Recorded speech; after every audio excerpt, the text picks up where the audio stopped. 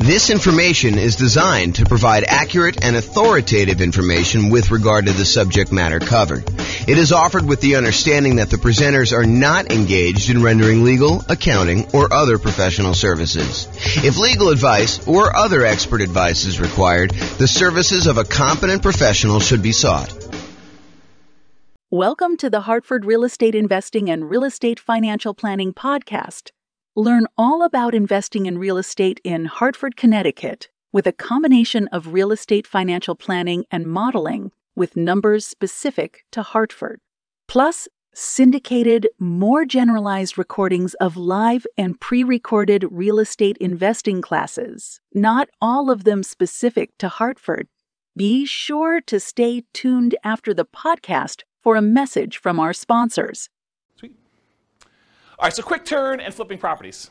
Really basic definition here. We're buying properties, we're adding value in some form or another, and then we're going to resell the properties. And it's usually as quickly as possible, although there's some variations where we slow them down.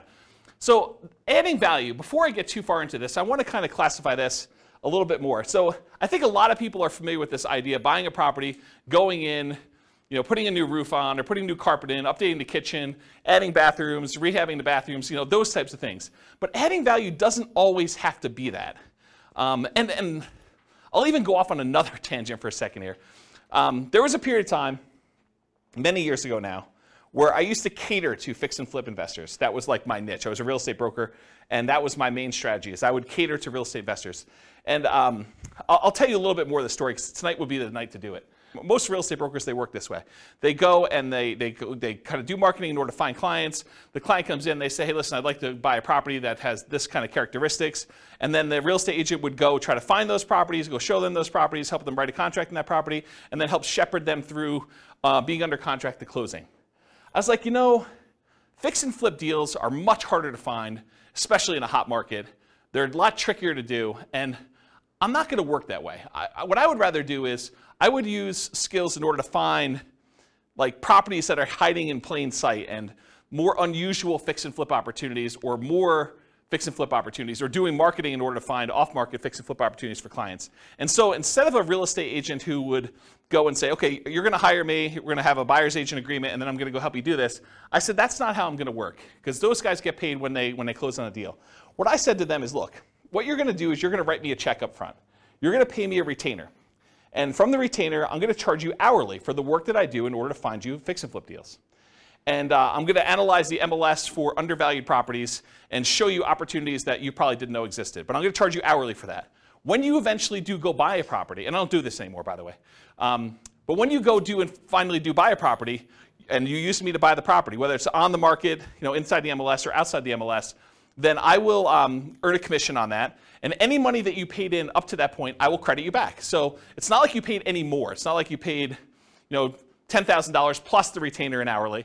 You basically paid the same fee, except because a lot of people say they want to do fix and flips and then they don't close, or there's a lot of work involved in doing fix and flips up front, that sometimes you get to the point where they're like, sorry, I wasted your time, but I'm no longer interested, things have changed or whatever they're doing. I was like, I'm not doing it that way. So I would actually help people do this, and I'd find those strategies that way. And one of the reasons I tell you this is, one of the secret things that I found with properties is a lot of people they look for very distressed properties that need a lot of work, that are smoke damage or water damage, or they got mold, or they got asbestos, or they had meth in them or something like that. There were some other ones that were hiding in plain sight. And the best way I could describe this, as one example, this isn't the only way to do it, but one example of this was grandma's property. So you'd go find a property that was in a 30-year-old neighborhood that was in perfect grandma condition. It was like you walked in and it was like pristine 1980. Everything looked brand new. There was plastic runners on the ground where grandma decided she didn't want to walk on the carpet, so she would do that. She would never use the kitchen. Everything looked exactly perfect. But it was really outdated. And so a lot of times those properties were fix and flip opportunities where you could go in and you could update things that was 1980s grandma into modern day stuff, and there was a big enough spread where you could make those work. And so they were sort of unusual fix and flip opportunities that not everyone was thinking of. And that was one of the examples that we would use, because I would take I'm not going to go off on too much tangent, but I would download all the data from the MLS, and then we would actually run analysis on them in order to find properties that had below normal price per square foot, or we would look at what the taxes were and try to find undervalued properties that way. So there are a bunch of different things we were doing that way. So I guess what I'm trying to say is adding value isn't always what you immediately think of when you think of fix and flip. It could be these more unusual grandma type properties as one example, or it could be a liquidity issue, where someone needs to sell very quickly and they're willing to sell at a big enough discount, but you could almost put it on the market as is and sell it for a higher price. And the only reason that they were willing to sell it for you wasn't that there was anything wrong with the property. You didn't need to add value and you didn't need to go in and fix stuff up. It was you were adding value by adding liquidity to the marketplace. Does that make sense? That it's not always just swinging the hammer, or replacing carpet, doing kitchens, doing upgrades. Make sense, everybody? Okay, cool. So typically, we're buying properties, adding value in some form or another, then we're reselling properties, and it is primarily used as a means of generating income.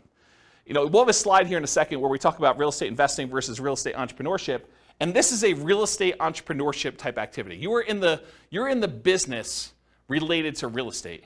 You're someone who's going in and you're trying to find deals, do labor, whether it's yours or managing someone else doing the hammer swinging, carpet replacing, upgrading kitchens, or managing someone, or doing it yourself, or managing someone. And so you're in the business. It's an entrepreneurship activity. So it's a job. You're getting paid to do this labor. So realize if this is like the class that you want to do, this is the strategy you want to do, that you are really looking at a job. This is not like a passive wealth building strategy like a lot of the other ones we've taught so far, like buy and hold, or nomad, or house hacking, or things of that nature. Make sense, everybody? Okay, cool. I run a really informal class. If you've got questions, go ahead and interrupt. I probably will ask you to use the microphone, and Rachel has volunteered to be the microphone runner tonight. She told me earlier that she said, I would love to do that job. So, yeah, because you're going to ask a lot of questions anyway. All right, so exceptions. So I'm going to go over what I think is a generalized way of doing fix flip, kind of quick turning properties. But there's all these weird exceptions, and there's no way I could cover every single one of them. So, if you come to me and you say, but what about this, James? Yeah, I'm sure there's some exceptions to that, and feel free to bring them up if you want to. But this is not the only way to think about it, but I've tried to think about it from a pretty comprehensive way, and I've tried to do it in a more most common sort of way rather than these really obscure cases, okay? And also, beware, just because you think that you don't think there's a chance that X can happen doesn't mean that it won't happen. So this is designed to be like a starting point discussion to help you make better investing decisions on your own with additional knowledge, but make sure you do your own research. Do not rely on me solely as your kind of like business person who taught you how to do this. All right. Quick turn and flipping variations. So I listed out what I consider to be the 4 major quick turning, flipping kind of like strategies, variations on this strategy. So there's the most traditional one. That's buying a property, adding value, and reselling as quickly as possible. A lot of times you'll go in, you'll get a hard money loan, you'll do rehab on the property, you'll upgrade the kitchen, replace flooring, and then you'll immediately put it up to sell with the intention of making a profit from doing all that. But then there's 3 other ones as well. So I classify another one as live-in flips. And live-in flips for me is when you buy a property as an owner-occupant, you move into the property, and you get owner-occupant financing in most cases. So a lot of times you're buying like a property with 5% down, or a 3.5% down FHA loan, or 3.5% down FHA 203K loan, which is like the rehab version of the FHA loan that allows you to finance the purchase and also the repairs. Or the conventional version of that, there's a conventional 5% down rehab loan as well. Or you do like a USDA nothing down loan, or a VA loan with nothing down, and you buy a property with the intention of, over the next year or so, doing your fix-up on the property with the intention of, after a year, selling it. That's what a live-in flip is to me. You move in the property, do the fix-up while you live in the property, often you're doing work in your spare time. This is like a second job. That's really what it is. After you get done with your regular job, you come home and you start fixing up the property. There's a variation on this, and I call it the 2-year tax advantage live-in flips, or slow flips. So the first live-in flip is like you're doing it at a reasonable time. Technically when you get the loan for an owner-occupant, you agree to live in the property for a year. So it's going to be hard for you to do it faster than a year. And there's an incentive, a tax incentive for you to wait a year. And that if you wait more than a year, you have long-term capital gains on any gain you had on the property. So that's a 15% tax rate usually, unless you're in some weird tax situation, but usually a 15% tax rate for after a year's point for doing the gain on that. But sometimes you'll say, hey, listen, I want to go and buy a property and I want to live in it 2 out of the last 5 years because I don't want to pay any taxes, any capital gain taxes on the sale. And so you buy a property very similar to the regular live and flip, except you move in with the intention of staying there 2 years. And the reason you do that is instead of having to pay that 15% capital gains tax rate after you've lived there for a year, you decide if you wait another year, then I can do it and not pay any tax on the gain at all. Okay, so that's one of the reasons why you do that. And then the final one, it's a variation on the regular flip. So the traditional flip, you're buying a property, usually getting hard money loan or paying cash or something like that, and then you're doing the fix up and then you're reselling it. With the partnership flip, you're going to partner with the seller. So instead of you going and getting hard money loan or some other type of financing, you go to the seller and say, look, Mr. Seller, your house needs some updating and I can get you more than what you would net if you partnered with me and do this. And I will go in here and I will pay for out of my own pocket to have contractors come in and do all the work on the property. And then when we sell it, you'll pay back all the money we paid for the upgrades, we'll pay off your loan and we'll split the profit. And I think we could do better than that. And so the idea behind a partnership flip is instead of you buying the property from the seller, doing the work and selling it, you partner with the seller, you do the work, and then you both sell it and you split the profit in some form or another. So that's what a partnership flip is. Okay? Any questions on the 4 strategies? You guys knew about all those? You got the microphone? Yeah, it should be on. It doesn't project your voice, just records. With the partnership flips, how is that price difference determined, the spread between what it would have sold for before and then after? Is it just based on a pre-renovation appraisal? Or how is that price determined? It's completely negotiated between you and the seller. Okay. So you can structure these any way you want. It's whatever you can get a seller to agree with, right? So I don't think a lot of times you're talking about, this is what you would have gotten, although maybe that's part of your presentation. This is what you would have gotten if you hire a real estate agent. It's going to be 6%, and most buyers are going to come in. They're going to want to negotiate the price down, and so you got another 2 or 3% that way, and you got your share closing costs. And so by the time everything's said and done, you're talking at a 13% discount from where you thought you were going to be.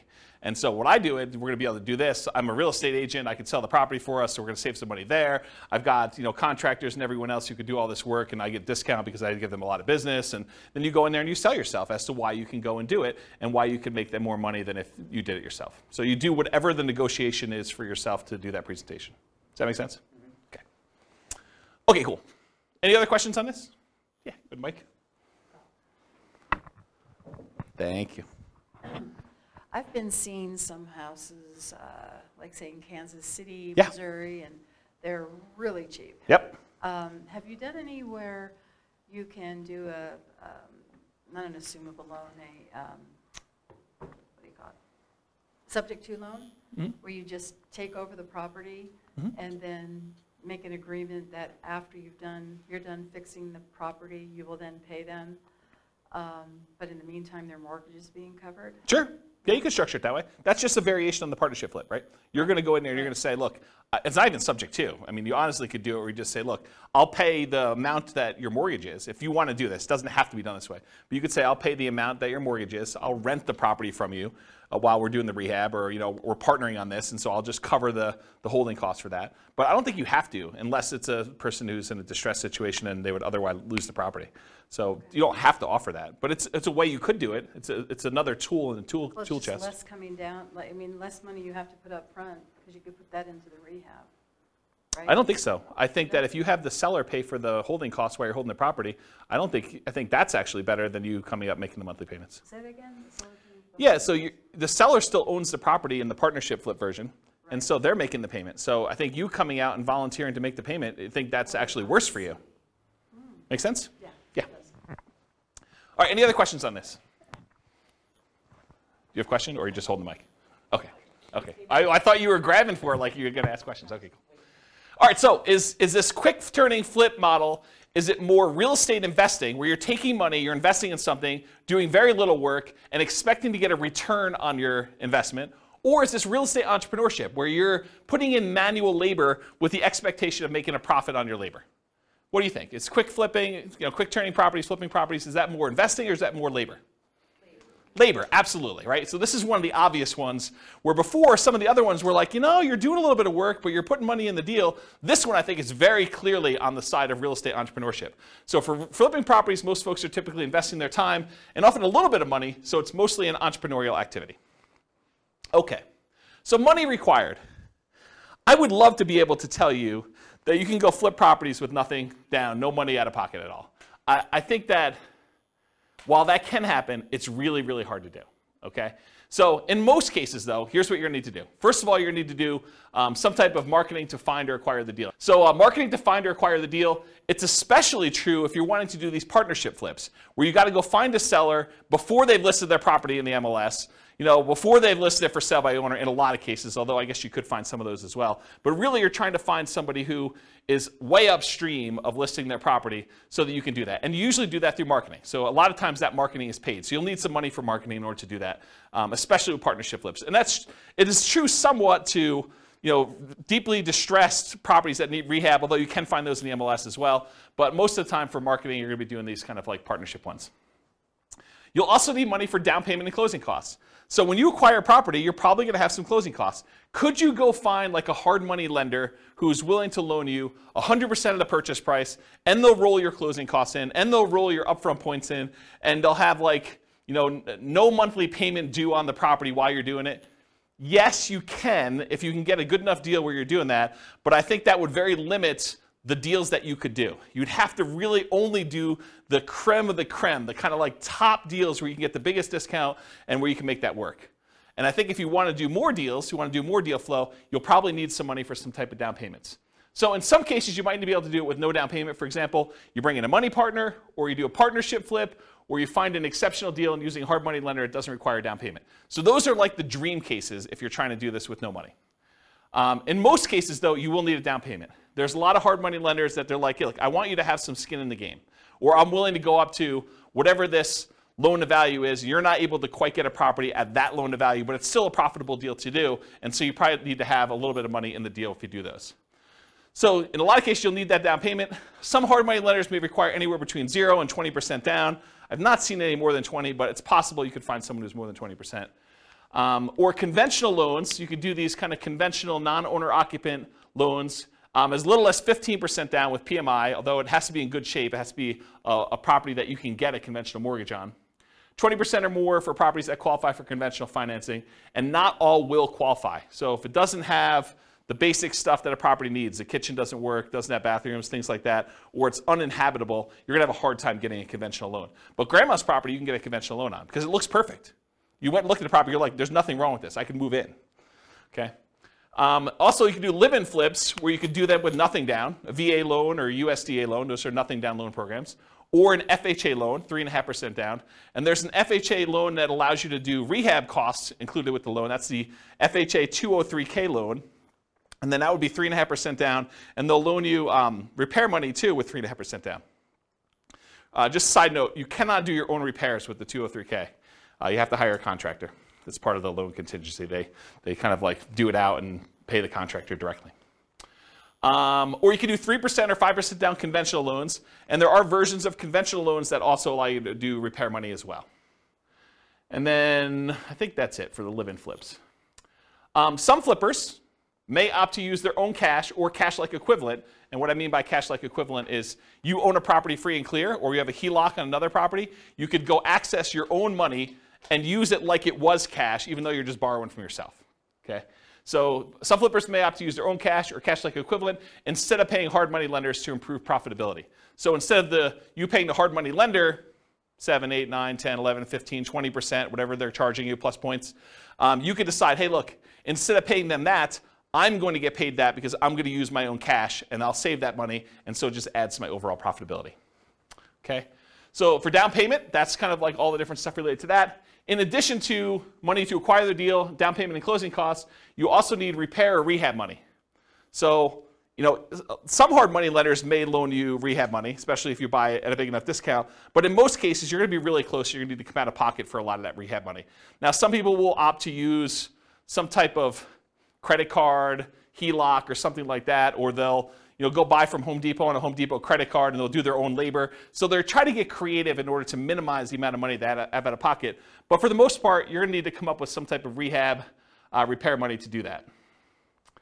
Holding costs. So a lot of times, even if you do a hard money lender, they're going to want you to make payments. A lot of times it's interest-only payments on the loan. Some of them will do like, we won't do payments for the first 6 months. It's already rolled into the cost of the loan, or maybe they'll add it to the loan balance. Well, they won't require you to make monthly payments on it. But not all hard money lenders are like that. And so you'll have some holding costs on the loan while doing the rehab. And once you've done the rehab, marketing the property for sale. So you may have 3-month rehab period, or 4-month rehab, or 6-month rehab, and then after that you have 2 or 3 or 4 months in order to market the property and then wait for it to close before you can get paid. So you might have 3, 4, 5, 6 months of holding costs between rehab period and marketing period in order to do that. Does that make sense, everybody? Okay.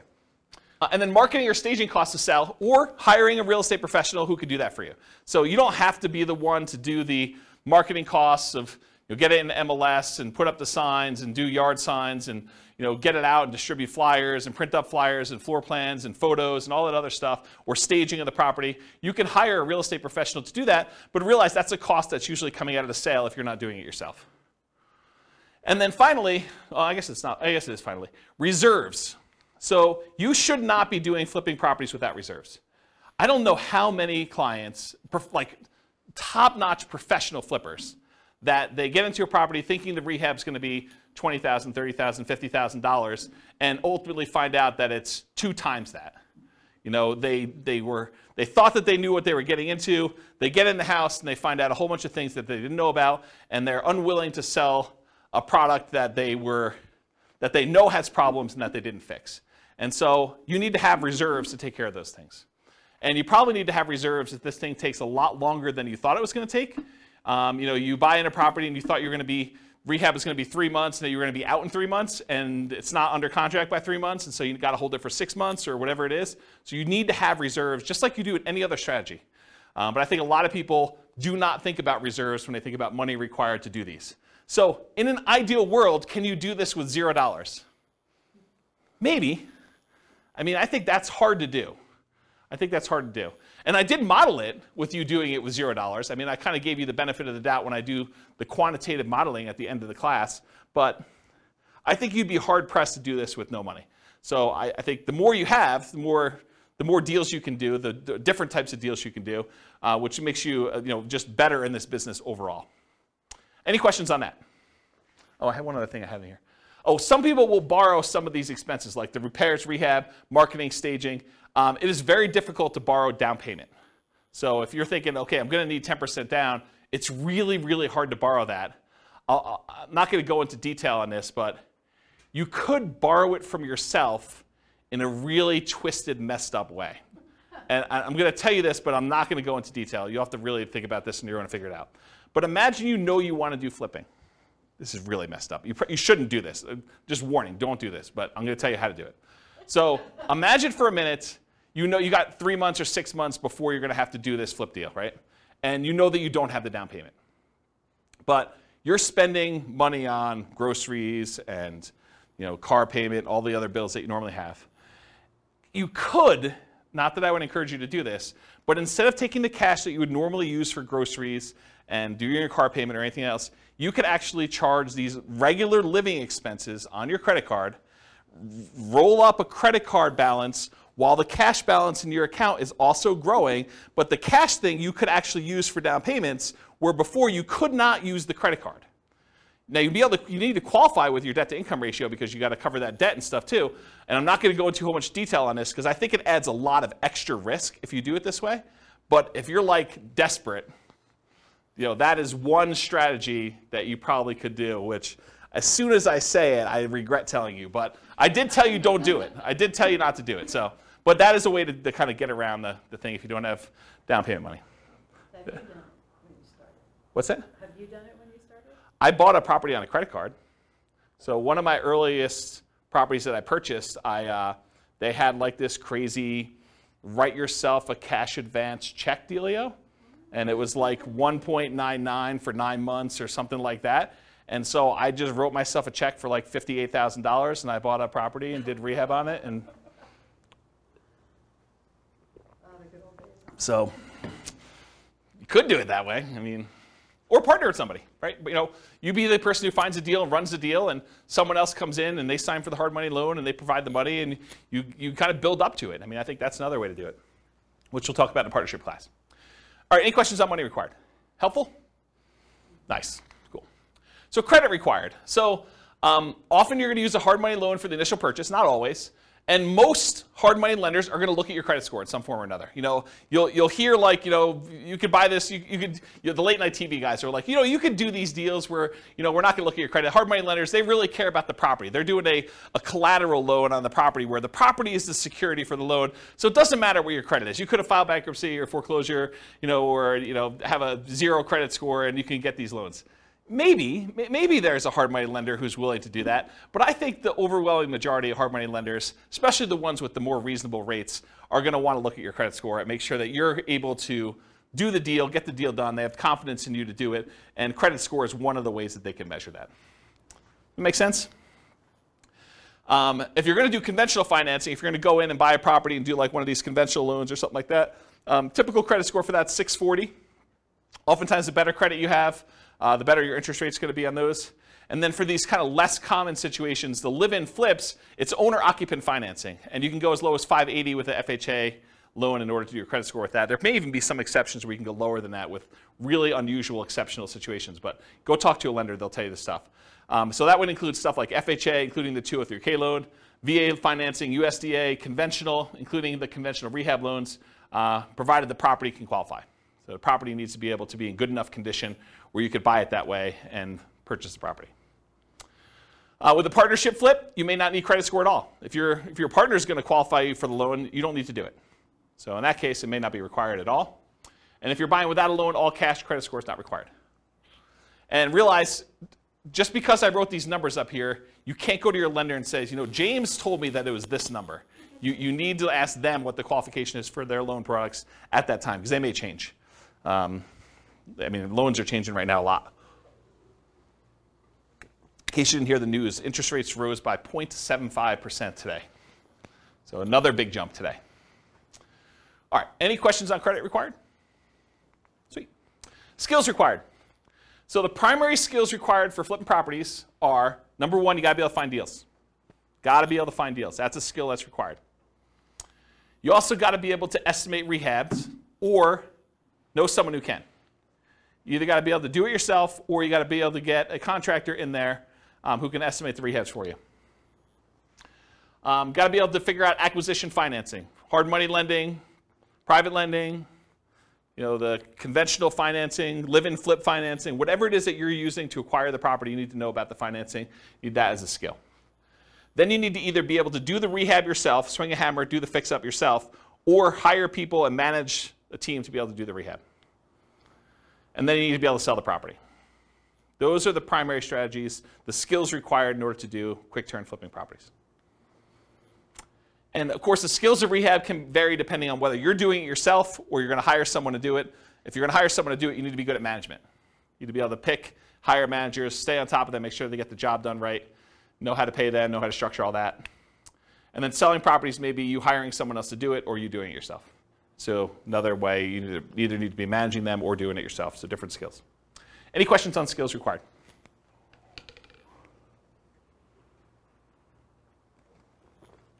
All right, stability. So flipping properties is very actively stable. I finally looked up the guy's name, for those that came to other classes and you're like, James, you should know his name. Shane Parrish from Farnham Street came out with a blog post where he talked about this concept of something being actively stable or passively stable. And I went and I re-looked at the blog post just so I could do it. And the example he used was a boat. If you have a boat and you don't do anything, the boat is just kind of like naturally stable. Just sits there, floats, bounces around a little bit. But if you're not actively doing something, it's not like you're going to drown. But a jet fighter is something that is actively stable, where if you're not actually actively using the controls, you're going to die. So real estate investing, when I kind of thought about this, I was like, oh, this kind of applies to real estate investing in a weird way. I think real estate investing overall is actively stable in general. If you don't do anything with your property, eventually you'll lose your property if you don't pay taxes on it. But there's variations. There's like a spectrum inside real estate investing. For example, if you go get a interest-only loan that has a balloon at the end, if you don't do something about the balloon at the end, that's worse than if you have a 30-year amortizing loan that's going to pay itself off over 30 years. That is less actively stable than a interest-only loan with a balloon. So on the spectrum of, is this like a more active thing where you have to really pay attention to it, or if it's more passive, even though it's active because it's real estate in general, I think that flipping properties is more active. It is on the far end of you having to be actively engaged with the property almost daily until the job is done and the property is sold. Maybe a little bit less while the property is for sale, but definitely while you're rehabbing the property, you're managing that team. Unless you really have a good team in place and you could trust those guys. But for the most part, you're on top of that. That's definitely a significant job. Okay, any questions on stability? Cool. So scalability. Is flipping properties going to make you Elon Musk rich? Probably not, right? It's not super scalable. I mean, there's some advantages to it because you can get big chunks of money, but it's not like wealth building. And I got a really good slide. I think it's the second to last slide tonight, where I talk to you and I compare how much money you make buying a rental property versus how much money you make flipping properties. And it's an interesting comparison. I'll kind of show you that. But as far as scalability goes, flipping properties, it's often limited to deal flow. You got to find good enough deals where you can buy them at a discount, put in the value, and then resell them. So from that perspective, it's harder to scale. It usually slows down your acquisition speed. It can be done with a relatively small amount of capital that can usually be reused after a deal. So you go in there, you put up some money, put up some rehab money. In most cases, you're getting all that money back, and so you could reuse it on the next deal that you do. So from that way, it is scalable, right? Because it's not like you need to dump 20% into a property and leave it there as you do with like buy and hold properties. So you could reuse the money and kind of keep cycling it in through. Since it requires a lot of manual labor, it's typically not considered a scaling wealth building strategy directly, but many people will use the profit from their fix and flip deals in order to acquire long-term wealth with rental properties or nomad or house hacking or whatever in parallel. So they'll go ahead and use money from their flips in order to fund down payments for doing other strategies. Does that make sense? Okay. Any questions on scalability? Cool. Risk exposure. So I think flipping properties has a medium risk rating. And for those that watched, so those that were here for other classes, you're like, James, does your risk rating ever change off medium? Turns out Burr was high last week. So you'll see that when you see the podcast episode. But so a lot of these are medium. And there are different reasons why this one's medium too, because flipping is different risks than I think that buy and hold, nomad, and house hacking had. And it shares. One of the reasons Burr had so much risk is it combines both the strategies. It's got all the risk of doing rehab in it, and then it's got all the risk of doing buy and hold because it's both strategies. And so that's one of the reasons why it's high. It's got twice as much. So for risk tonight though, for flipping properties, fix and flips, there's rehab risks. So you're going to do your rehab on a property, and a hurricane hits, doesn't hit your property, but the price of lumber triples. Well, that's an additional risk. Or your contractors get all pulled off to do another project, or you expected to do a rehab in the kitchen. Once you kind of pull the kitchen out, you realize there's mold, and now you got to do mold remediation in the property. Or you happen to test for meth because after you buy the property, you are talking to the neighbor like, I'm finally glad someone bought that meth house, and that those meth dealers are no longer here. And you're like, what? So, I mean, there's stuff like that happens. So you have all the rehab risks, although that could happen with anything. Interest rate risk for your buyers while rehabbing. So imagine you bought a rehab property, and you were getting ready to put it on the market about 2 months ago, and interest rates just went through the roof then. So now it's much, much harder for you to sell your property because there's an interest rate risk for your buyers while you were doing your rehab. Price decline during rehab risk. So sometimes markets turn. There was a market was going a certain way, and then all of a sudden it shifted, and now it's much harder for you to sell, or the prices started to go down. And you're holding the property thinking, I can do better, and the market's kind of dropping out as you're holding on. And maybe you should have accepted that $5,000 discounted offer that you got the first day, because that was your best offer, because now the price is $20,000 below where you were. So there's stuff like that happens. And for longer flips, like 2-year slow flips, this is an extended, it might be called an additional price decline during ownership risk, because while you're holding the property for 2 years, it's possible the market changes or interest rates change or things like that, and prices drop pretty considerably during that period of time. And then, of course, your credit is at risk because if something happens and you're unable to make the payments on the loan, you're unable to sell the property, and you got to give the property back to the lender or something like that, then you could have a credit risk there. And then in addition to those risks, for partnership risks, if you're doing partnership flips, rather, your reputation is at risk, right? Because you're sort of doing something with someone else and they're expecting you to perform. And then you have all the generic partnership risks that you have there. Disagreements with your partner. He said this, you thought it was going to go one way, they sue you, there's like a disagreement over how to split the profits or what was said or who was supposed to do what. So you've got all those with additional partnership flip risks. Any questions on risk exposure? Cool. So profit speed. So how quickly are you getting profit, and what's the general size of partnerships? Like what's the profit margin you're doing there? So how quickly you make money. With partnerships, it's relatively quick. Usually you're buying a property, and once you sell it 6 months later, 9 months later, a year later, sometimes a little bit faster than that, you're getting your profit out. And so while flipping properties, you could typically start seeing profit within 6 months, typically after rehab and sale. You may capture some natural appreciation. If you're holding the property and the market's going up like it's been going up the last year, 15% a year, whatever it's been going crazy up, you get to capture this sort of natural appreciation while you're holding the property and you're rehabbing. It's going to sell for more than you originally thought because the market's going up while you did this. And I will tell you, some flippers actually will factor that into their offer. They'll be like, look, the market's going really strong. I think it's going to continue going strong for the next 6 months. I know this particular seller is going to get offers from a whole bunch of other investor flippers, and I really want this deal because I got to get my guys busy or whatever it is. And so I'm willing to factor in some of that natural appreciation. I'm going to sell it. It's comping out right now at 400. I'm going to pretend it's going to comp out at 420 because I think it's going to go up 20K over the next 6 months that I hold it. So some of them are doing that. I don't know if that's prudent, but I will tell you that that's how some of them think, having worked with a lot of them. So you may capture some natural appreciation, inflation, likely to capture forced appreciation as well. Forced appreciation is the value you add when you do the work that you do to the property or your liquidity or whatever it is you're doing there. So that's like the forced appreciation part of it. So how much do you make? It varies widely, and everyone's got their own metrics. And everyone's expenses and holding costs and costs of money and their overhead and everything else is different. If you're running a really lean ship, maybe you make more profit. If you have a lot of overhead and a lot of stuff going on, or you have really expensive money, maybe you make less. But I think a lot of investors will target $25,000 minimum net profit after everything. And some of them will bump that up to 10% of the sale price of the property as like a way to deal with properties becoming more expensive. So, if you're doing a lower cost property, a lot of them will say 25K minimum, or some will even do less than that, but I think 25 is a very common number you hear. $25,000 profit minimum after all my expenses net of everything. Or if you're doing like a $400,000 property, maybe you say I want 40K.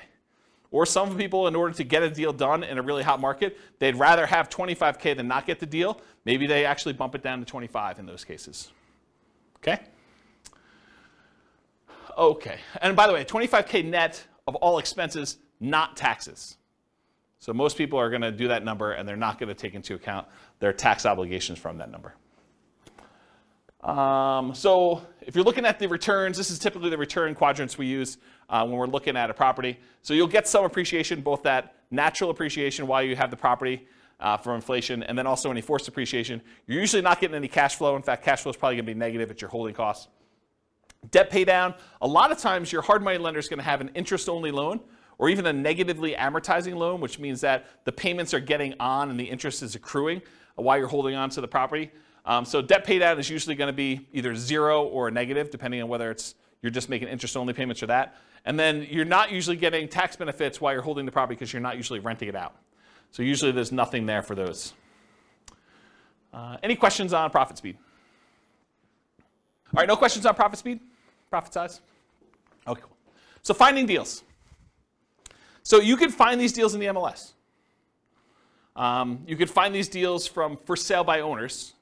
And there's really two groups of for sale by owners. Those for sale by owners that are currently actively marketing their property, like people that put the for sale by owner sign in their yard, put up their property on websites like Zillow or Craigslist or other things like that. And then you have the hidden for sale by owners. There are properties that are for sale by owner. They're not listed with an agent, but they could be properties that they haven't put out any advertising. You need to go do postcards or pay-per-click or do some networking or whatever in order to find those sellers, in order to be able to find those deals that way. And then the other most common way to find these deals is wholesalers. Wholesalers are typically people that are putting out the marketing in order to find the deals. They're marking them up by putting their profit on the deal, and then they're usually assigning their contract and allowing you to close on it and buy it directly from you. So those are really the three most common ways. You can find these deals with auctions, like foreclosure auctions or IRS auctions or things of that nature. You can also find banks that have what's called real estate owned. It's properties they've taken back in foreclosure that they have on their books that they own. And a lot of times they'll have a list of properties that are real estate owned. You got to find the right bank that's got real estate owned. It's a pretty small list, and I think most of them are not doing this right now. But I mean, there's probably some banks that still have real estate owned, especially as the number of foreclosures increase. Right now, the number of foreclosures is like at all-time lows. And then finally, tax liens, tax deeds, and tax sales. You sometimes can find a deal that way. Any questions on finding deals? All right, cool. So searching for fixer-upper deals in the MLS. So I'll just give you a couple hints about how to find these. There's lots of different ways to do it. But one of the ways is to search for these types of terms like handyman special, the word handyman, the word special, the word fixer, the word fix, the word TLC, the words needs work, mold, asbestos, and I would do all the different wrong spellings of asbestos because I know you guys have a hard time spelling it and real estate agents do too. So just do lots of variations on that. Damage, fire, smoke, water damage, all those types of words in order to try to find these inside the MLS. And you're going to come up with a lot of false positives, right? Like you're going to do a search for fire and it's going to say, backyard fire pit. And that's not really what you're looking for, right? You're looking for fire damage or something like that. But you'd rather get the false positive and be able to say, okay, I'm going to pass on this than to miss one that really had fire damage. Or meth. I don't think meth's on there. That's another one. What's that? Will they put that in there? It's a meth house? Sometimes. Yeah, you're supposed to disclose. Yeah, the question was, will they put in there that it's a meth house? Yeah, if they have meth and it has not been remediated, they're supposed to disclose that to you. So yeah, putting it in there definitely could come up with some properties. Quick question, if they don't disclose it, and you purchase it, can you sue them because they didn't disclose it? It's a big deal. Yeah, so I'll say it for the mic. So the question was, if you buy the property and they didn't disclose it to you, can you sue them? You could sue anyone for any reason, right? I mean, so yes, you can sue them. Now you got to go prove that they knew. So good luck with that. If they really did know and it was obvious and there was evidence of it, they tried to have it remediated, or they were the ones that did the meth themselves, and you could prove that somehow. I mean, yes, you could probably do that. So here in Northern Colorado, I'll kind of go off topic here for a minute. Here in Northern Colorado, if somebody has a house that was contaminated with meth, and they do remediate it to the state level, they do not then need to disclose anymore that it once was contaminated with meth. And it says so right in the contract. So just realize that if the property did have meth, it was remediated to the state standards, they no longer need to disclose that it had meth at one point, which I'm not sure I personally would like to live in a house, even if it was remediated, that had meth at one point. Okay. I'll add one more thing to this. It's not on the slide, but so I was reminded of this when I was telling you the story at the beginning of the class, which I didn't really intend to tell you, but I guess I did anyway. So one of the other things we would do is I looked at all the different ways. One of the things that I did, where do I start the story? One of the things I did to try to find fix and flip deals is I went through and I looked at, I don't know, whatever it was, 20 years of MLS data. And I looked for pairs of transactions. So somewhere where a property was purchased in the MLS, and within 6 months later, that property was sold again. And so then I would go find, okay, this was a pair of transactions for the exact same address. And so I'd find that pair, and then I would have what I refer to as the fix and flip, the pre-fix and flip house, and then the post-fix and flip house. And I could do a whole bunch of data analysis on that. I can go look at, what's the spread, like how long were the properties listed for, how long they stayed on the market, what the typical discount was when they made an offer on the first one, what the typical premium or discount was when they resold the property, how long it took to resell. So I can look at a whole bunch of data. But one of the things I wanted to do, now that I had these fix and flip pairs, I wanted to go look at all the initial transactions and try to find out ways that I might be able to identify those that were not obvious. And one of the things that came out of this, it wasn't the only thing, but it was a pretty strongly correlated thing, and that was the ratio of the list price of the house, what they were trying to sell it for, and what the taxes were on the property. Because taxes are a proxy for value. So taxes sort of represent what the assessor believes, based on how they run their own comps, what the property is worth. So if you look in a neighborhood and you can see, this has taxes of $2,000 and the property's worth $400. This one has taxes of, $2,200 and it's worth, $440 or whatever it is. If you find discrepancies, properties where the ratio of taxes to purchase price, and you could do it either way, one divided by the other, and you could do either one you want to do, just measure it the right way. If you find ones that are outliers to that, that could be a first pass, even if it didn't have any of these special keywords in it, and it would otherwise seem like, without you going and running comps on every property, this is a really quick way to whittle down that list. And so you can export the list of properties in the MLS if your MLS allows you to do that, and then do a ratio, download the spreadsheet where they have taxes, property taxes, and then do the thing for list price, and then do some type of calculation, and then sort them by that, and then look at the top 5 or 10 or 20 or whatever properties there are, or just go through and order by those. And that was actually a relatively good way, having looked at data for a whole bunch of these pairs of fix and flip properties, for you to go identify properties that might possibly be undervalued in some way or another.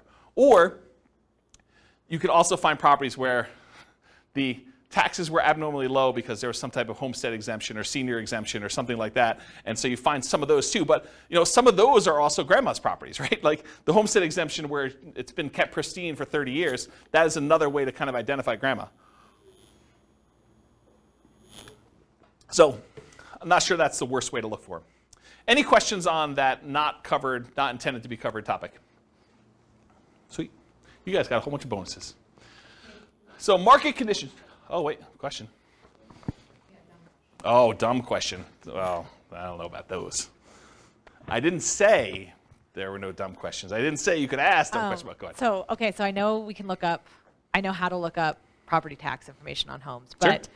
Can you look up if it's homestead or senior discount? Is that listed on? I don't know. I've never looked it up that way. Okay, because I sort them by the ratio of taxes, and that's how I look at them. Okay. And I wrote software to do it. I wasn't even doing it manually. No, I understand that. I was just like, can you actually figure out that's why it's lower or not? That was one of the things I was trying to. No, I don't. Maybe you can call that in the assessor and see what they say. Yeah, I don't know. I never looked that up. They don't have to pay that much. Yeah. Yeah. All right, cool. Any other questions? All right, so market conditions. So where does this strategy shine? Like, what's the best market to do fix and flips in?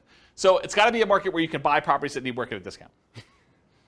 All right, if you're thinking you could do it in our current market, well, our current market 6 months ago, that's really hard to do. It's hard to buy any property without paying a premium over asking price and find a property that needs work. Can you still do it? Probably. There's exceptions to every rule, as I said, but it's much harder to do that. If you want to do any type of volume or scale, it's tricky to do. There are other markets that are much easier to find distressed properties that you could do fix and flip with. The other warning I'll add about this is, sometimes the reason you can get very distressed properties at a big discount is because it'd be really, really hard to sell them, even if they were fixed up. So I think you want to find properties that you could both buy them at a discount and that you see ones that have been fixed up that are actually selling in that neighborhood and at a decent price. You got to look at the comps of what you could sell for in order to make sure you can determine those. All right, so ideal market conditions where you can buy properties that need work at a discount, value add opportunities in some form, and then markets with strong demand. You definitely need some demand in order to do it. It's not enough to buy it at a discount. You also need to be able to sell it in a reasonable time for a reasonable price. It is challenging in low buyer demand markets. It's also challenging in very high buyer demand markets where it's hard to get a discount on anything. Any questions on that? Very cool.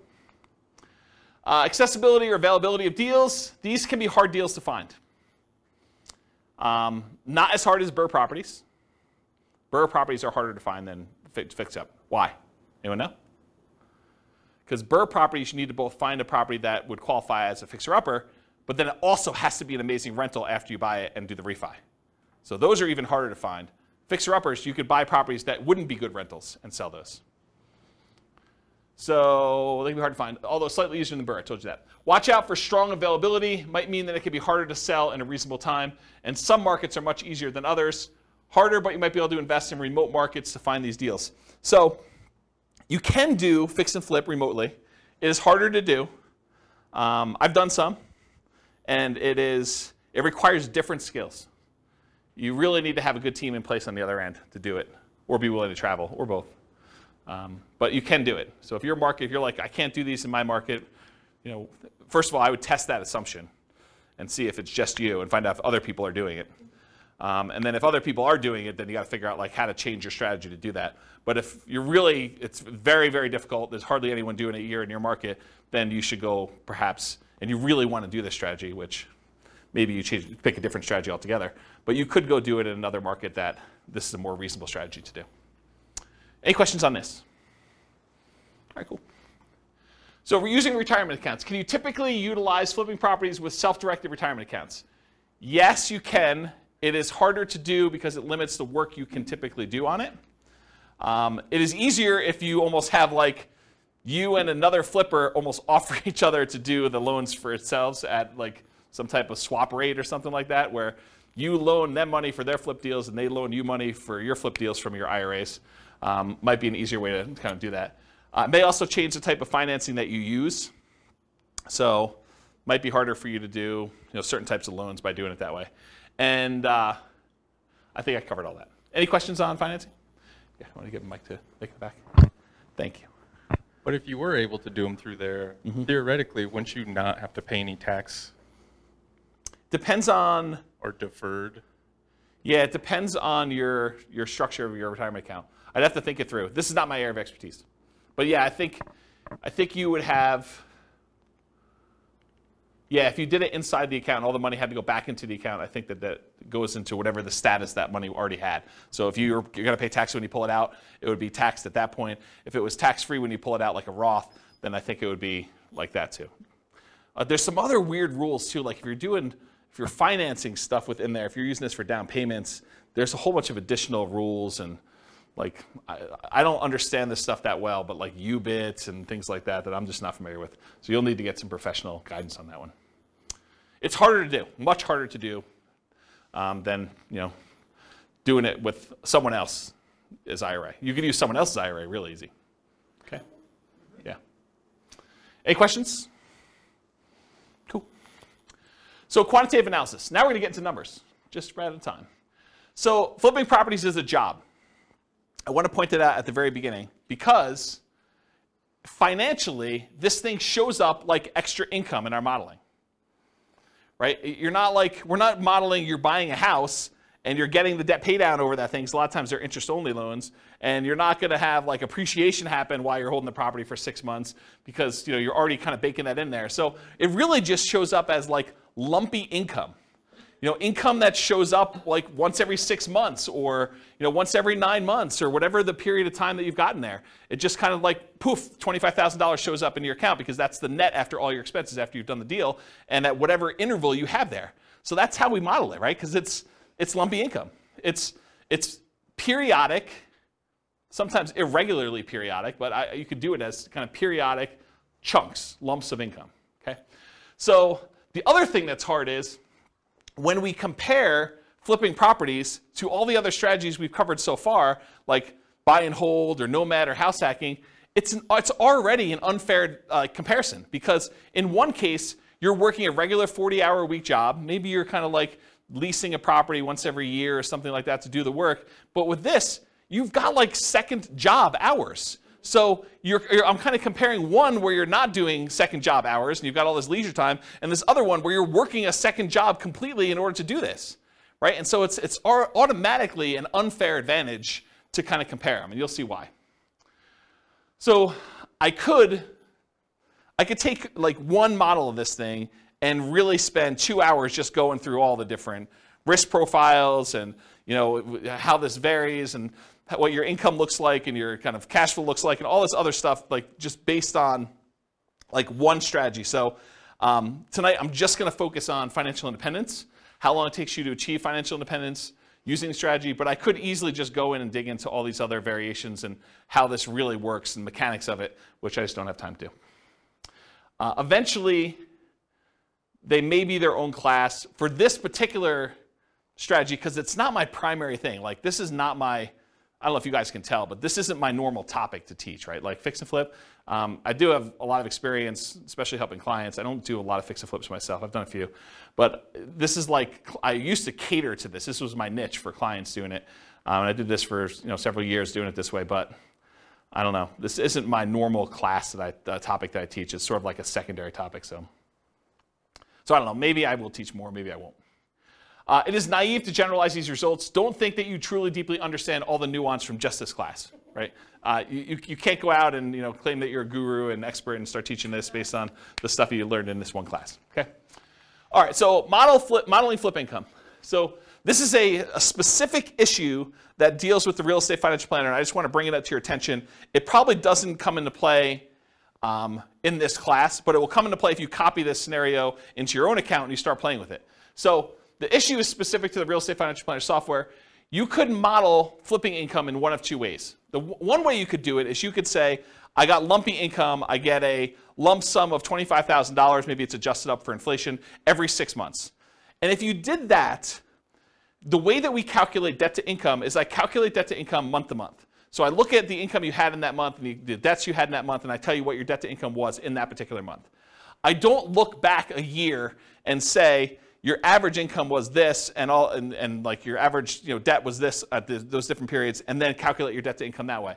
And one of the reasons why we don't do that is because some people will actually get a job and they'll just gotten a raise in a job, and if they have their income for that 2 months, they should be able to qualify. They shouldn't have to look back on an average, and so it would mess up the math for those situations.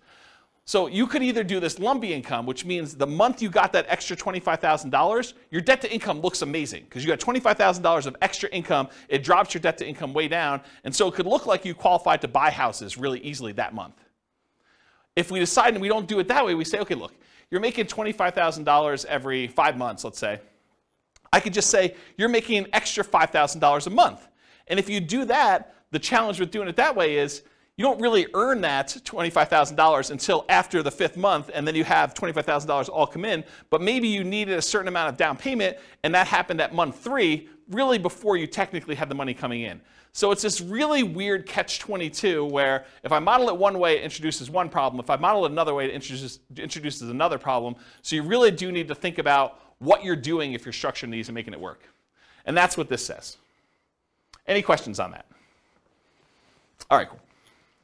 So we're going to try to find out someone doing flipping, how long it takes them to achieve financial independence, and we're going to compare it to a lot of the other classes we've done, like buy and hold and house hacking and nomad and BRRRR and those types of things, and we're going to compare that. So in order to do that, I think it's fair for me to define for you what financial independence is mathematically. So financial independence is when you have enough income coming in from your investments to support your lifestyle. So in this case, for the example we're going to do tonight, they need $5,000 a month in order to support their lifestyle. And $5,000 a month gets adjusted up with inflation. So it's $5,000 when they begin, but 10 years from now, it's whatever that is, $8,000, $9,000. So what are the investments, and how do we calculate those to see if they meet that $5,000 per month income coming in? Well, there's 3 different major sources of money coming in that we count. The first one is any passive income they have. And passive income consists of Social Security, any pensions, or any annuity income they have. So those are the 3 forms of passive income. In addition to that, besides passive income, the second thing is any cash flow they have from rentals. This is net of all their expenses. So it's you take the gross rents and any other income they have coming from the property, like maybe laundry service or something like that, and then you subtract out vacancy, property taxes, property insurance, maintenance, property management, mortgage payments. Did I miss any? Like all of the expenses on the property get subtracted out from it. The net that they have left over after all expenses is their positive cash flow, their net cash flow. And that counts toward their achieving financial independence. So that would count toward that $5,000 in this particular example.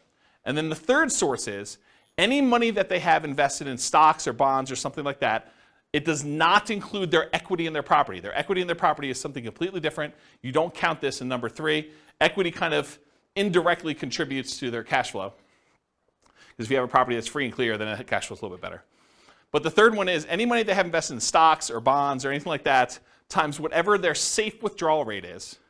In this case, we're using 4%, but 4% of the amount they have invested in stocks, for example, divided by 12 because it's monthly, that would count toward their $5,000 a month income. So passive income from Social Security, pensions, annuities, any positive cash flow net of all expenses from rental properties, and then in addition to that, 4%, their safe withdrawal rate times whatever money they have invested in other assets, not real estate equity. Okay?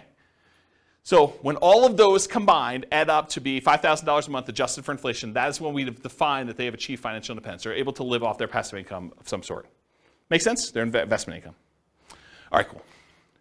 So if this person, which it's a couple, and I took out the assumptions because I got tired of covering them, but go listen to the previous podcast, and we talk about like all their situations, I believe. But basically, if this couple took their money, and I think they were saving $1,000 a month, and they invested it, they did no real estate at all, they invested in stocks, it would take them 40.17 years in order to achieve financial independence. Okay? If they did buy and hold properties, if they just bought a one owner occupant property, if they bought 10, 20% down payment rentals, it would take them 31 years almost. So if they just did stocks, it would take them 40 years. If they just bought 10, 20% down payment rentals, they saved up money. When they got a down payment, they bought that rental. They save up more money. When they get that one, they buy another rental, and eventually get to the point where they have 10. They end up being financially independent in just over 30 years, 31 years almost. If they bought 25% down payment rentals, they'll be able to do financially independent in 29 years. So they save a couple years by doing 25% down. If they do 15% down, it's the same as if they put 20% down, 30.83 years. If they bought one owner-occupant property, didn't buy any rentals, and they invested in stocks otherwise, it would take them 33 years to achieve financial independence.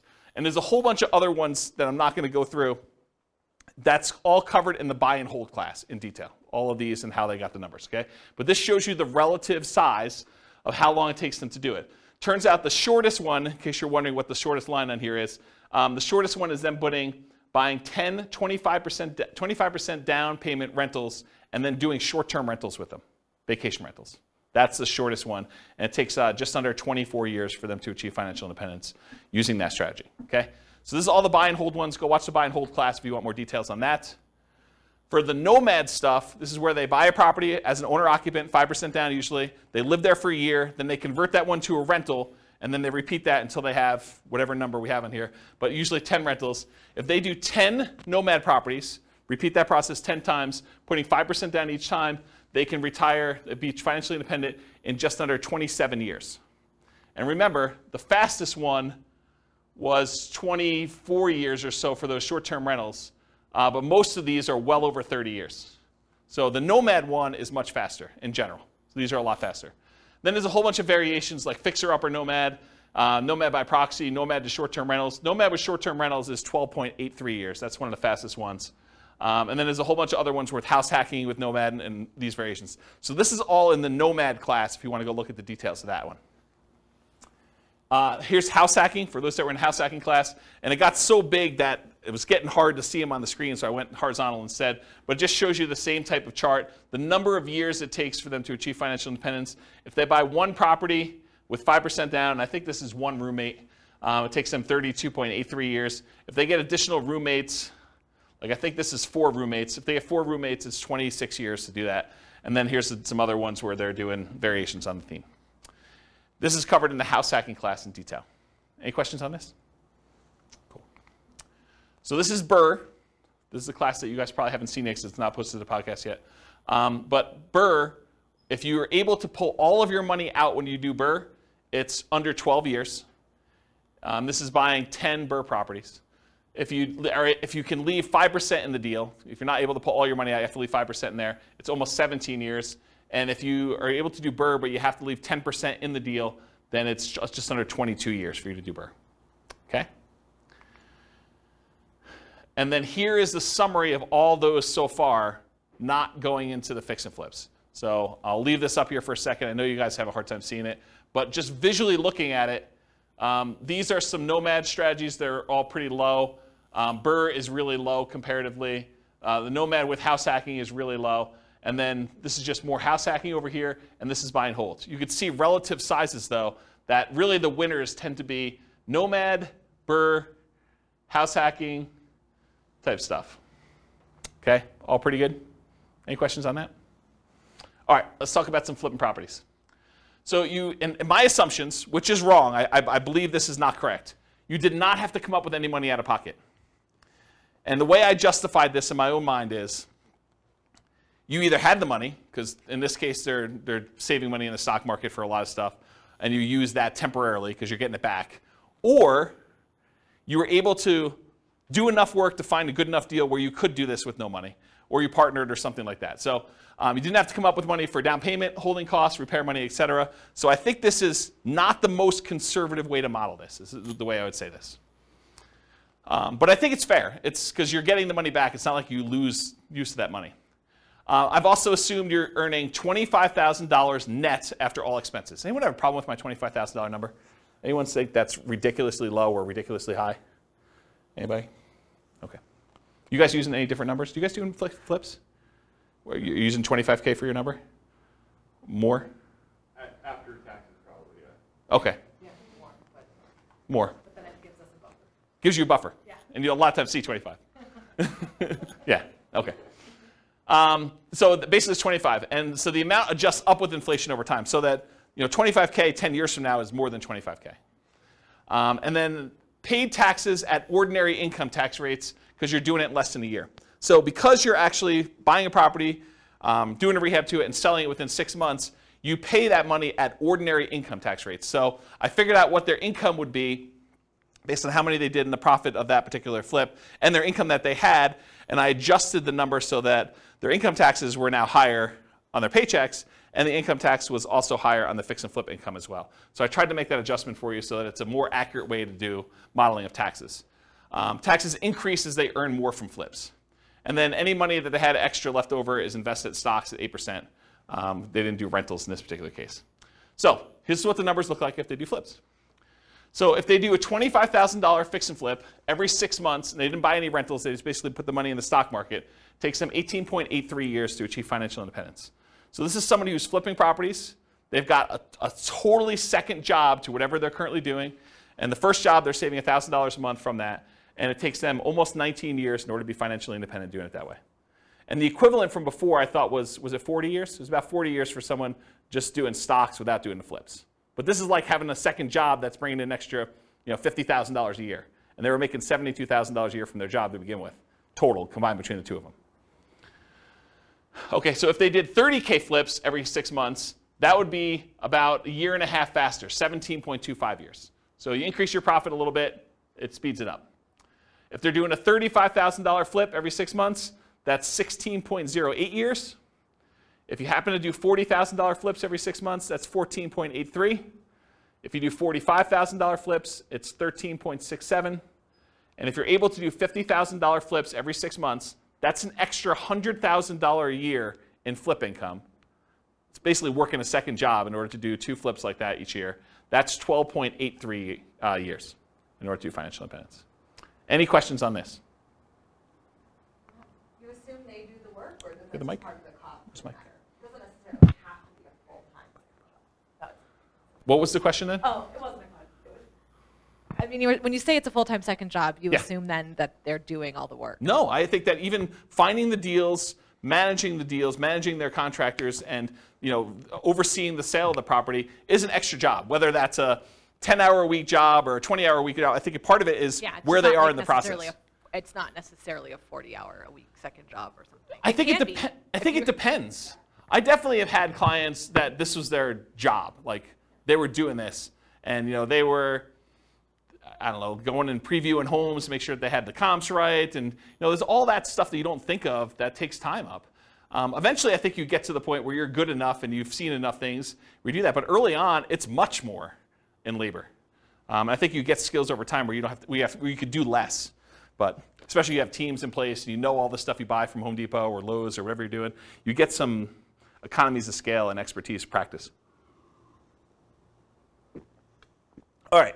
So what if instead of doing every 6 months, they did 25K flip every 9 months, or 25K every flip every 6 months, but then they buy 10, 20% down rentals with any extra money that they have, Or if they do 25K flips every 6 months, but then they buy 10 Nomad properties. So what if we did those 3 additional things? Well, they're starred. So if you do 25K every 6 months, but then you buy 10, 20% down payment rentals, 16.17 years.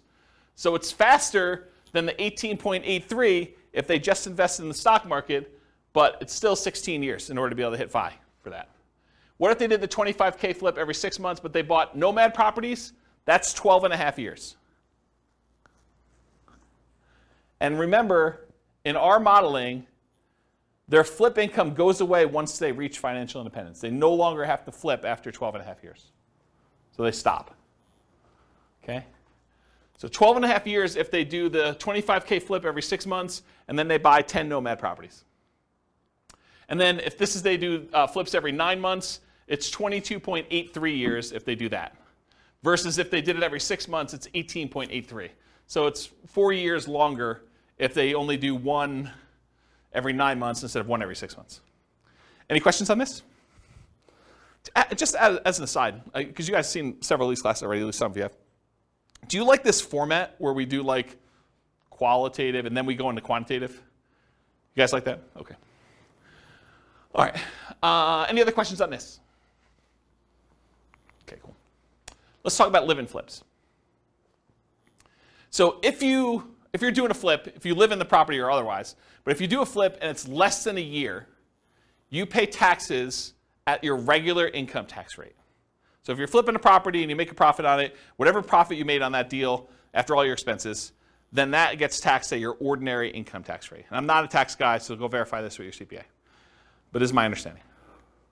If you do the flip for a year, or if you live there for a year and you do the flip, then you're paying 15% capital gains, long-term capital gains tax rates. And there are some exceptions where if you have an income below a certain threshold, I think, maybe even there's one for above, though I don't think so.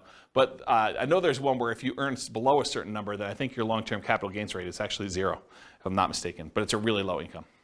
But otherwise, if it's over a year, in most cases, it's going to be a 15% long-term capital gains rate tax rate.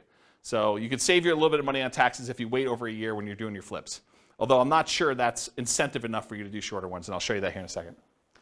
If you hold the property for 2 years and you live in the property, this is if you live in a property for 2 out of the last 5 years, then up to certain limits, and there are limits on this. You can't do this with $5 million properties or $5 million gains. I guess it's not the price of the property, it's the gain amount.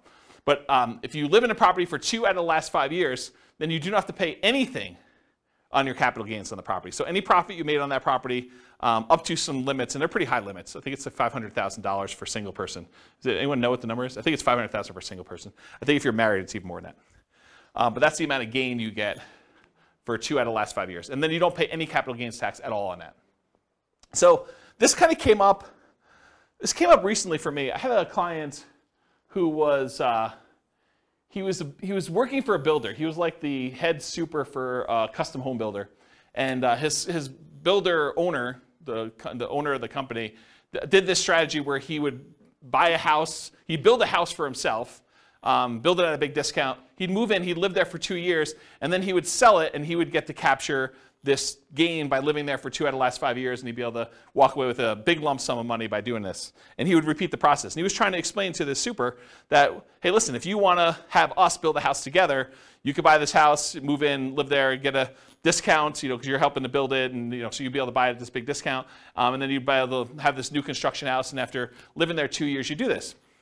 And so he was talking to me about whether or not he should do this 2-year live-in flip or do like a Nomad strategy where you buy a property instead of maybe even buying the one at a discount, where you buy a property that would make a good rental and then you convert that to a rental. And so we were trying to figure out the math of what's better for him to do. And I ran some just back of the napkin math before I even wrote this new code for teaching this class. And the back of the napkin math, I was like, I think you would be better if you could get the discount that you were talking about getting on these new construction properties where you're building with your boss. I think it actually works out better if you flip the property every year rather than waiting for 2 years. I think that you're overvaluing the tax incentive and that you would make more money if you flip twice as many than if you got the tax incentive of doing the one deal every 2 years. And I did some really rough math and I proved that to myself. I'll show you tonight, it's more subtle. There are certain cases where it is true and certain cases where it's not. And I think there's some nuance to it, which I haven't really dug into. It's probably, although I'm probably not going to teach that class, but there probably is a class that one could teach on that topic alone, just going 2 hours on that nuance, but to be determined. So really what I want to tell you about this was, for live-in fixed assumptions, this whole taxation thing about regular income tax rate versus 15% capital gains tax versus no capital gains tax if you live there 2 of the last 5 years is one of the things we're going to test here. There's no depreciation recapture. So when you own a rental property and you sell it and you got to depreciate the property over a period of time, the amount that you depreciated gets taxed when you sell. Unless you do a 1031 exchange, and then you just defer that tax until a later point. But you pay a depreciation recapture tax. In this case, they're not rental properties because you're living in them. Unless you happen to have roommates while you're living in them, then you would have some depreciation recapture. But in this case, we're assuming you're living in it, you're not renting it out, and so there's no depreciation recapture tax at all. So there's nothing to do there. And then on the sale, I did 3 different versions of sale too. I said you're going to sell it for sale by owner, and you're not going to pay any real estate commissions whatsoever. You're going to sell it directly, and you're going to keep all the money yourself. So that's one version. There's another version where you are a real estate agent, and real estate commissions, by the way, are completely negotiable. There's no fixed amount. So if I give you a number here, I'm not saying that every real estate agent charges this amount and that you should always use this amount. But I think 3% is a very common number you might see. And so I use 3%. So if you are a real estate agent, a lot of times you'll pay the buyer's agent who brings you a buyer 3% commission on the sale. And so I'll do some examples where 3% you are the real estate agent or broker. And also when you buy the properties, I assumed you got a 3% rebate on your purchase. So I'll do some examples here where you're doing live-in flips, and when you buy the property, maybe you put 5% down, and then you got 3% back when you bought it. So you get a little discount there as well. And then the last version of this is you are not a real estate agent and you're not selling for sale by owner. You're going to hire an agent, and I just arbitrarily picked 6% as a real estate commission. Could have been 5, could have been 3, could have been 7, could have been 24. But I picked 6% as a real estate commission you paid for both the buyer's agent and the seller's agent to sell your house for you. And so we'll look at what the impact of commissions are on doing this. And then I always assumed you have a 1% closing cost to handle all the title insurance and your share of closing cost fees when you're doing the deal. Okay? So these are kind of my live-in flip assumptions. And so here are the live-in flips. Okay, where am I now? So 1 year live-in flips. So every year you move into a property and you flip the property every year. It takes you 39 years in order to be able to achieve financial independence, doing it that way. Oh, I should tell you, I think we're doing 10% discounts. So this is how I did it. I think this is how I did it. I think I assumed you were buying a property with a 15% discount, but you put 5% in repairs on the property, and so your net discount was 10. So if you bought a $400,000 property, you really are all in for $360,000. That's how I modeled it. Okay. So if you do the 1 year live-in flips, it's 39 years for you to achieve financial independence. If you do the 1 year live-in flips and you do for sale by owner, where you have no real estate commissions that you have to pay because you're doing it yourself, that's 26.67 years. So you save almost 13 years by not using the real estate agent on your sale. If you do the 1 year live-in flip and you are a real estate agent, where you get a discount when you buy and you only have to pay half the commission when you sell, then it takes 1 year, well, about whatever that is, a little bit more than a half a year longer, 27.25 years than if you did it for sale by owner. But it's still faster than if you did and you had a real estate agent do your sales. Okay? And then here are the 2 year tax advantage flips. This is where you're going to live in it for 2 years out of the last 5, and you're going to do those deals. Same metrics, you're getting a 10% discount. But there's an increased appreciation because you're holding it for a longer period of time when you do it that way. And you have some debt pay down over that thing. But you do get that in the other ones too. They're just more frequent, right? So 2 year tax advantage live-in flips, 34.92 years, just under 35 years for doing that. Remember, if you did the 1 year one, it would have taken you 39 years. So this is one of those examples where I thought it was going to be the other way, but it turns out the 2 year one is tax advantaged. However, that's only if you are paying the real estate agent. If you have a real estate license or you're for sale by owning it, it is the other way, as you'll see here in a second. So 2 year tax advantage live and flip as an agent, 29.17 years. It's longer for you to do it that way than for you to not do it that way. and then 2 year for you to do the 2 year versus the 1 year, I should say. And then the 2 year tax advantage live-in flips where you do for sale by owner, exact same time, 29.17 years, which is longer. The 2 year flips, either as an agent or when you're doing for sale by owner, take longer than doing 1 year flips where you are also for sale by owner or an agent. If that makes sense. Okay? Any questions on this? You'll also notice live-in flips take a lot more time for you to be financially independent than doing the flips every 6 months and investing in stocks or buying rentals or buying nomads or whatever it is. And because I can, this is all of them on the same chart. And the flips are in this middle section because it's alphabetical. So like somewhere between here and here are the flips. So you can get an idea of relative size of how long it takes. Some of the like flipping ones are pretty aggressive, but remember, they're getting jobs. This is like a extra job for you to go do this if you're doing these flips and whatever. So it's like almost an unfair comparison time-wise. I don't remember where I was, but it was somewhere in this ballpark. And you can see some of the faster ones are these nomads and nomad with house hacking, and house hacking ones are kind of like the faster ones. Buy and hold, a little bit slower. And then regular house hacking ones over here a little bit longer. Any questions on all of them? Not going to go into detail, but you can look at the chart at your leisure. Any questions? All right. This is the penultimate slide, second to last slide. And pause for dramatic effect. Take a drink, too. While you're drinking, it would be funny if you could add a bar. It would. So otherwise, I have to repeat it. It'd be funny if you could add a bar on that of getting a minimum wage job for 20 hours a week. Extra? Yeah. Yeah. Compared to the... This is the tricky part, right? Like, you think that's a great idea, and I do think that's a good idea too, but everyone's like, well, I have this unique situation. I'd like to see you do this where I get $50 more in rent, or, I hire a property manager, because a lot of these are without a property manager, or like, because there's all sorts of variations, or, I'm going to not do 5% down for all of them. We're going to do 3.5% down. I'm going to buy a duplex first or a fourplex, and then I'm going to do my 5%. How does that vary? That's why there's so many different variations. I mean, this is literally why I've zero concern. I'm doing like Real Estate Financial Planner podcast where I take one of these scenarios, and each episode is me diving deep into like one, and then I go and I drill into like exactly what's happening, and I can compare it to like another scenario that was before and show you how it's better and how it's worse and stuff like that. I have zero concern that I'm ever going to run out of these, right? Because I think I'm on like buy and hold, like 25% down. And I've got all these to go with like all sorts of variations of doing this. And what happens if I make more? What happens if I make less? Property manager, not property manager. Stop working before I technically hit FI and see if I can coast in. And there's all sorts of weird stuff to do.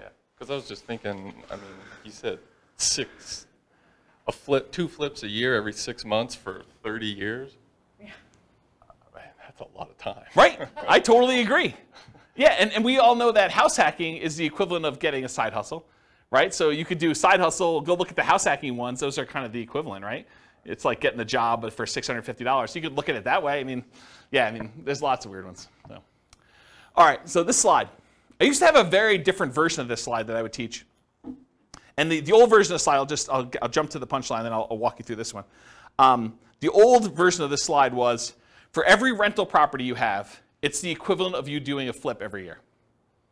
So for every rental property you own, it's the equivalent amount of money that you would make from doing a flip every year. And I'm going to walk you through what I mean by this. So I just randomly took the properties we were buying in all these other scenarios, and I jumped to year 10, just to show you what year 10 numbers look like. So in year 10, the amount of money you make from appreciation on the rental, using a 3% appreciation rate, was about $15K.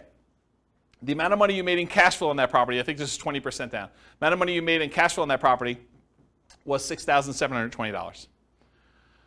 The amount you made from paying down on the loan was about $6,000, a little less than $6,000. And the amount you made in cash flow from your tax benefits, cash flow from depreciation, was about $2,600 and change. Okay? Add all those up together, it's about $30,000 in that 1 year from appreciation, cash flow, debt pay down, and the tax benefits of owning that rental property.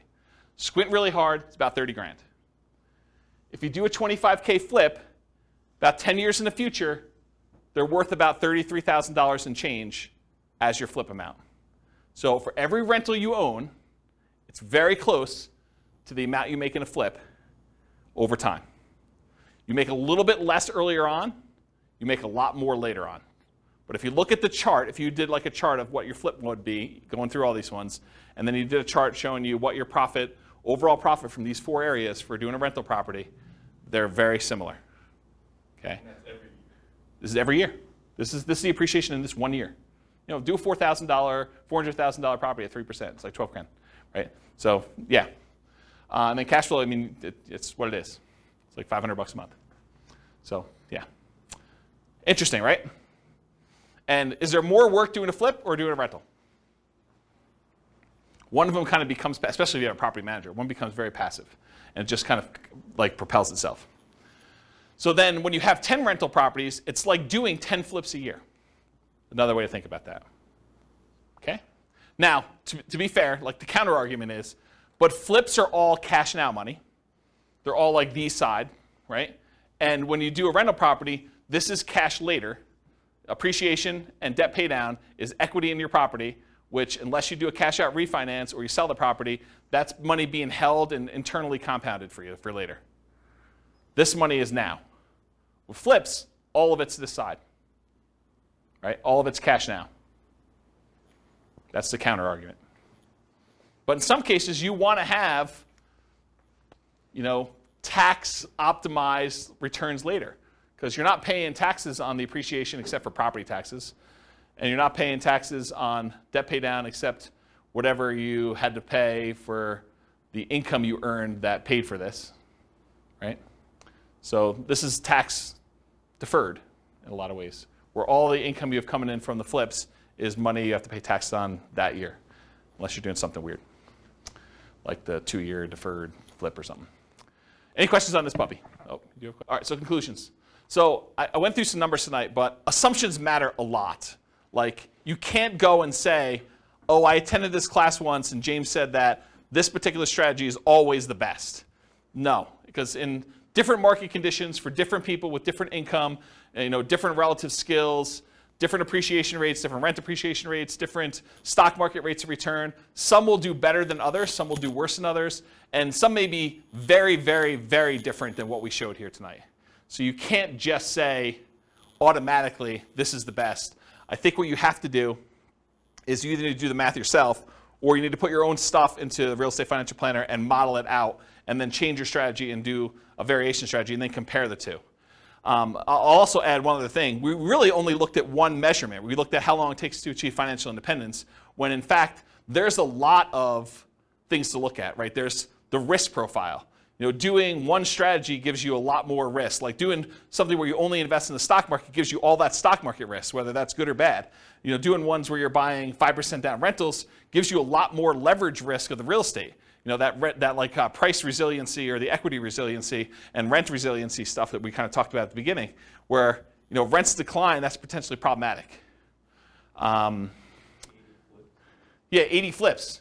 So you have all that flip risk, right? And with BRRRR, you have the flip of, you have all the additional BRRRR risk in there too. So like all these strategies have different risk profiles. And so one may be faster, but it may also be a lot more riskier, where if you ran a Monte Carlo simulation where you had all these variables for price appreciation, rent appreciation, stock market rate of return being variable, mortgage interest rates being able to go up or down on you, inflation rate becoming variable, like all those things becoming variable, you may find one has a much wider range of values where, yeah, maybe you can retire really, really early if things go your way, or maybe it's like forever where you don't actually make it with this particular strategy, where another strategy might have a really narrow band where you're almost certainly going to take longer to get to financial independence, but you're definitely going to be financially independent within a 6-year period. And so you might see that if you run your numbers and have certain things happening.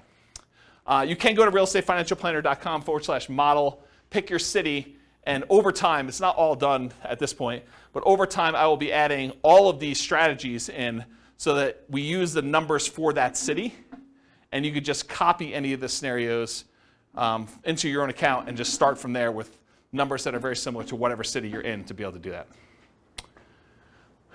Okay. That is the end. You guys have any questions for we're done. Is that helpful? Different than other fix and flip classes you've attended, where they kind of talk about rehabbing and estimating repairs and finding deals and stuff, a little bit different? Good stuff? Yes, good stuff. You guys are really quiet. Wow. Okay. All right, well, if you don't have any more questions, I'm going to end. I will stick around, but I will see you all soon. Thank you all for coming. Bye-bye for now. With home prices up, mortgage interest rates up, and rents up, but not quite enough to counteract the higher prices and interest rates. Cash flow on rental properties in Hartford is harder than ever. Book a call with the Real Estate Financial Planner to apply our proprietary 88 strategies to improve cash flow on your rentals. See the show notes for a link to schedule your call and improve your cash flow today. If you're a real estate agent, lender, or professional in Hartford that wants to help our real estate investor listeners, consider reaching out to learn about collaboration opportunities with this podcast. We'd love to add more value to our listeners by having you assist our investors buy, sell, and finance their real estate investments. See the show notes to schedule a call to discuss collaboration opportunities.